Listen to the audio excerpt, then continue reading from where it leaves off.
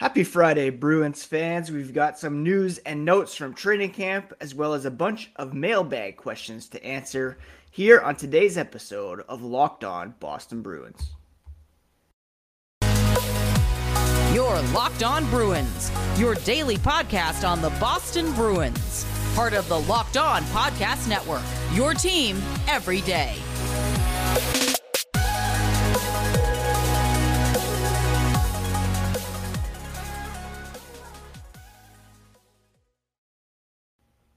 What is up, Bruins fans, and welcome back to the Locked On Boston Bruins podcast. I'm your host, Ian McLaren, and this is a daily show where we discuss all things Spoke B, as well as take a look around the NHL. Today is Friday, September 23rd, and I want to thank you so much for making Locked On Boston Bruins part of your day every single day. We are free and available wherever you get podcasts, so open up your podcast app, go to YouTube, search up Locked On Bruins, and hit that subscribe button. Today's episode is brought to you by BetOnline. BetOnline has you covered this season with more props, odds, and lines than ever before. BetOnline, where the game starts. Before we get into the latest from Bruins training camp, as well as a bunch of mailbag questions, quick reminder that you can follow the podcast at Locked NHL Bruins on both Instagram and Twitter. And you can find me, my dad jokes, and hockey tweets at Ian C. McLaren. Now, the Bruins caused a bit of a stir this morning on Twitter by posting Patrice Bergeron posing in a new look sweater. It's not a jersey, just a sweater. Apparently, you can get it for $100. I'd wear it. Go check it out. Check out the Bruins Twitter feed and see what's going on over there. What Patrice is modeling. Anytime Patrice is in front of a camera, it's always a treat. Now, yesterday at training camp, the big news was Matt Grzelcyk not being on the ice with his teammates for the first practice session, but he is on the mend and could be back a bit sooner than later. In fact, Andrew Raycroft, former Bruins goaltender and current Bruins coverer, saying he thinks that Grzelcyk, McAvoy, Marchand all could be back a bit sooner than what is anticipated. Grzelcyk admitted his recovery feels quicker than he expected. Felt pretty good right away after having off-season shoulder surgery. He wore a sling for a couple weeks, and now his range of motion is pretty good, and they're working on a lot of the little things, like how he sleeps, so when he wakes up in the morning, it's not as stiff.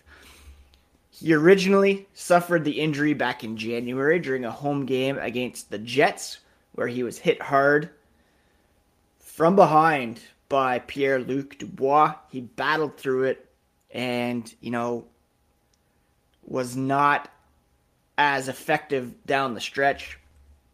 So a healthy Matt Grzelcyk will be huge for the Boston Bruins this coming season. For my money, a Grzelcyk-McAvoy pairing, one of the best around the league. And I don't think Grzelcyk is as appreciated as he should be. People were expecting him to be Torrey Krug 2.0. He's not as offensive as Krug.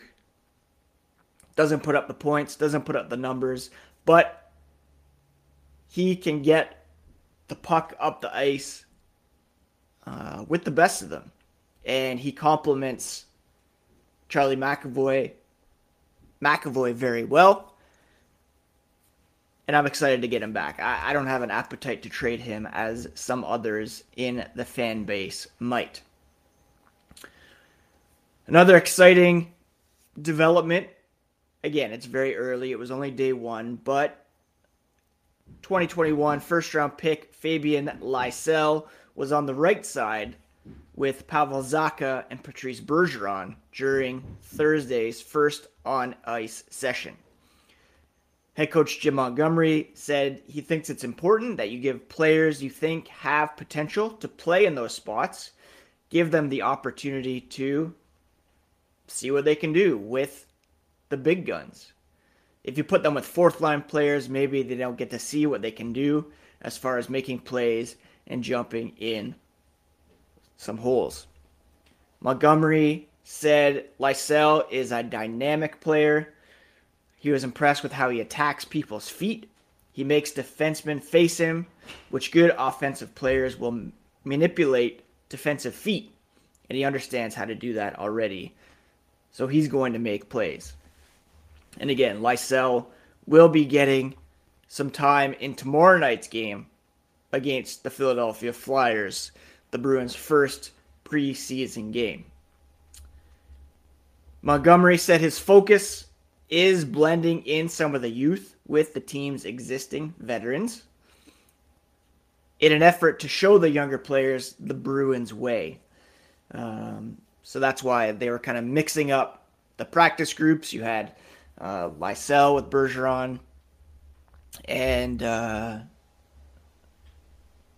Zacha. You had Jacob Lauko with David Krejci, David Pastrnak in another group. John Beecher had a prominent role. He stated his goal is to make the team. And so as Montgomery gives these young guys a more prominent role in training camp, there's a better chance that one of them is going to make a jump up and make a push for playing time in the regular season. So that's very exciting, and I am looking forward to watching tomorrow night's game and seeing how some of these young guys perform against, not top flight NHL competition. The Flyers are going to be pretty bad this season as it is. So I would expect a good effort from these guys and a win to open up the preseason for the Boston Bruins. All right, coming up, I'm going to answer some mailbag questions, but first a quick word about betonline.net, your number one source for football betting info this season. You can find all the latest player developments, team matchups, news, podcasts, and in-depth articles and analysis on every game you can find. And as always, BetOnline remains your continued source for all your sport wagering information with live betting and up-to-the-minute scores for every sport out there.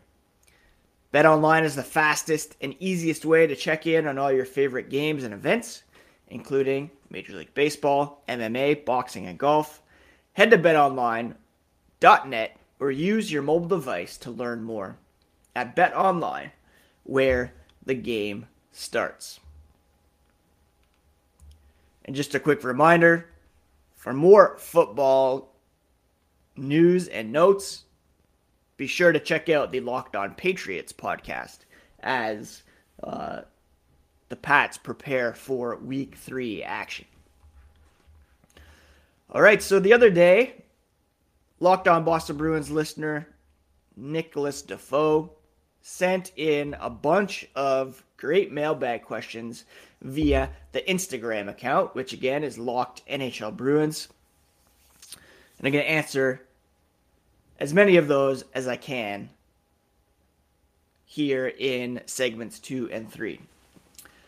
The first question he sent in was, if you were in a fantasy league with 8 to 12 teams, which Bruins players would you take in the top 5 rounds? His league, I guess, is a rotisserie league where I'm in a couple keeper leagues. They're both head-to-head leagues. A rotisserie league is, say you have the most goals in a season, and there's 12 teams, then you get 12 points for that for being ranked the top team. And however you rank in those different categories is added all up, and that's where you are in the standings. In the first 5 rounds, well, I would say off the top, a couple players come to mind. Brad Marchand, of course, is going to be injured to begin the season. So I don't know if you want to spend one of your first 5 picks on a guy that's going to be injured if there's a better overall player on the table, but he's a guy that you can pick up, put on IR, and bank on for some pretty good production down the stretch. The playoffs, well, it's a rotisserie league, so there's no real playoff. If you want a guy who's going to be good from start to finish, you got to go with David Pastrnak. Again, it's technically a contract year. He took the summer to get healthy, both physically and mentally, and I think he's going to have a monster season to prove that he is worth double-digit millions per year on his next contract. I want to say Jeremy Swayman as well. I think it's possible that he could emerge as the 1A guy this year, but likely it'll be a pretty even split in net. So with McAvoy, Marchand injured, your best bet in a top 5 round pick from the Bruins is David Pastrnak. The next question was, do you think that Chara signing a one-day contract with the Bruins gives the core of the team a boost? I think so, and for a couple of reasons. It was on the eve of training camp, and Jim Montgomery was very open about saying how well established the culture was in Boston, and that's because of Zdeno Chara. As you look back over his career, you see all the accolades that he achieved, but you also see some of the opportunities that got away. 2013, Stanley Cup Final against the Chicago Blackhawks. 2019, Stanley Cup Final against the St. Louis Blues. Everybody talks about the Game 5 ovation. He's playing with a broken jaw. But the Bruins lost that game. And the Bruins losing, 3 home games in that series. Incredibly detrimental to their chances of winning. Like, there's no doubt about it. They won game 1, 4-2. Lost game 2, 3-2 in overtime. Game 5, they lost 2-1. And then game 7, of course, they lost by a score of 4-1. So I think it gave the team a boost in the sense that Chara, indispensable to the team's success since he arrived in 2006. But it's also a reminder that those opportunities don't come around every year. And even when they do, there's no guarantee that you're going to make good on them. So with Bergeron coming back, David Krejci coming back, there's an opportunity here to perhaps go out on top or to make one last run together with Marchand back in the mix. Those are the remaining players from 2011, 2013, 2019. I think it gives them a boost in the sense that they're going to come out ready to go and really continuing the legacy that Zdeno Chara set as captain of the Boston Bruins for so long. Next question was, do you see Chara having a role with the Bruins off the ice? Maybe some manager role or something in the future? I personally would love to see Zdeno Chara working for the Boston Bruins at some point down the line. Not sure if it would be on the coaching side, on the front office side. Tuukka Rask, who retired last season, acting as an ambassador for the team, a fan ambassador. I believe Chara is remaining in Boston for the time being. He's well established there with his wife and his children. And yeah, it would be amazing for Chara to work for the Bruins in some capacity down the line. Right now, he wants to focus on his family. Cam Neely the other day said the door is wide open for Chara to have some sort of role. I could see him, taking on a player development role, mentoring some of the young kids. I could see him coaching, front office, all kinds of opportunities open for him. He's a very smart guy. He's well-read, got his real estate license. So really, anything is possible for Zdeno Chara in retirement. All right, coming up in segment 3, going to answer a few more of these questions. First, I want to say thank you again for making Locked On Boston Bruins part of your day every day. Don't forget to check out, like I mentioned, Locked On Patriots, Locked On Red Sox, Locked On Celtics. A lot of stuff going on there these days. And of course, check out the Locked On NHL podcast, where you'll get all the latest from around the league from our team of local experts. All right, Nick Defoe with a few more great questions here. He asks, does David Krejci have the perfect line to reboot his role with the Bruins? Not that he needs the fan appreciation. Honestly, Nick, I do believe that David Krejci, not that he's undervalued, but I don't think he gets the appreciation that he deserves as such an important piece for the Boston Bruins. If he was in the lineup last year, I think they beat the Carolina Hurricanes. If you look at the top 6, much better this season than last. No disrespect to Erik Haula, but he's not a second-line center. And I said a lot last season that it probably didn't matter who played with Hall and Pastrnak, because Hall, playmaking abilities, Pasta finishing, just needs someone who's defensively responsible who could chip in occasionally.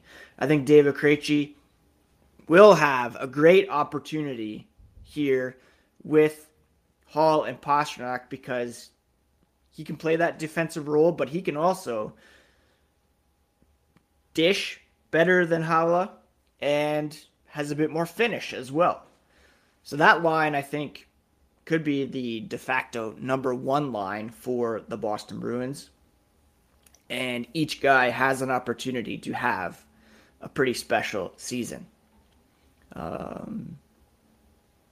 So yeah, I think we're going to be reminded of how good David Krejci is, how important he is to this team, and it will give us a renewed appreciation for what he did for so many years before his brief hiatus. One more question here, or a couple more questions. Does Zacha maintain his productivity when Brad Marchand returns? First, we need to see that productivity. You know, he does have the ability to put up some points. Drafted 5th overall in 2015. He is a very solid possession player, and he has the ability to put up some points. A couple seasons ago, he had 17 goals, 18 assists for 35 points in 50 games. He was shooting 16.5%, so that's a bit inflated, but still pretty impressive numbers. Last season, his point total was the highest of his career at 36, but it was in 70 games, so that's just over half a point per game average. I think he could push for 20 goals, 30 assists, a 50-point season, well in the cards for Mr. Zaka, especially if he gets off to a good start on the first line. Now, it'll get a bit dicier when Marchand returns. You'd think that he'll be on the third line with Charlie Coyle and Craig Smith. And that could be a very effective trio as well. Coyle and Zaka have a relationship from having worked together in the offseason. And Coyle has said that he's excited about an opportunity to play with Zaka once Brad Marchand returns. So that could be, you need depth to win in the NHL. If you can have an effective third line, you're that much further ahead of the competition. So I'd love to see Zaka get off to a good start, build some confidence. His production might drop off a bit. I'm banking on him to have a good start in one fantasy league that I'm in. I picked him up. I also have Marchand, so Marchand will go on the IR. Zaka will go into the starting lineup. And I'd like to see him get off to a hot start, build some confidence, and then keep it going on that third line spot. But realistically, sure, he's going to drop off if he's not playing with the top players. A couple fun ones to end here. Nick asks, what new music have you been into lately? He said, I remember when Weezer came out with a new album, you talked about it, so I know that you have great taste. Weezer did come out with a new fall album yesterday. They've been doing these season albums. I haven't really loved those, to be honest. A few that I've been listening to lately. There's a new Death Cab for Cutie album that came out last week that I really love. Marcus Mumford put out a solo album. And just today, for Canadian listeners, Arkells released a new album today. I haven't listened to it yet, but I'm very excited for that. If you are south of the border and haven't heard of Arkells, I highly recommend you check them out. They're the biggest rock band in Canada these days, and really just putting out some fun tunes. And I'm excited to check that out today. Finally, Nick asks any cider or books that you would suggest. Cider, I've been a bit light on lately, having a bit of a dry September. Those of you in Ontario, there's a cidery near Hamilton called West Avenue that I love. You need to check those out if you can. We went to Prince Edward County last month, and Lockmore Cider Company was really great, as well as, what was the other one called? Not County Cider, although that one's really good. I can't remember. Anyways, there's some really good ones up here. I don't know of any as much in New England area, but if you have any recommendations, Crimson Cider Company, that's the one I was talking about. That one's really good as well. And now that the fall weather is here, we're going to be getting out apple picking, which is always an opportunity to grab some cider at places that do both, which is great for business. Howell Road, I'm going to be going to probably next weekend.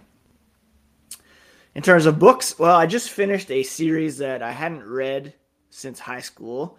It's kind of a fantasy series by a guy named David Eddings. The first part is called The Belgariad. The second part is called The Malorian. Kind of a nerdy twist here, but I really enjoyed them. Not quite as much as I did when I read them first in high school, but still pretty entertaining. I've been watching Rings of Power on Amazon, so it makes me want to go back into Lord of the Rings. I'm a huge historical fiction fan, and sad news today as one of my favorite historical fiction writers passed away, and that was Oh, shoot. What's her name? Oh, my gosh. I'm so sorry. She wrote books about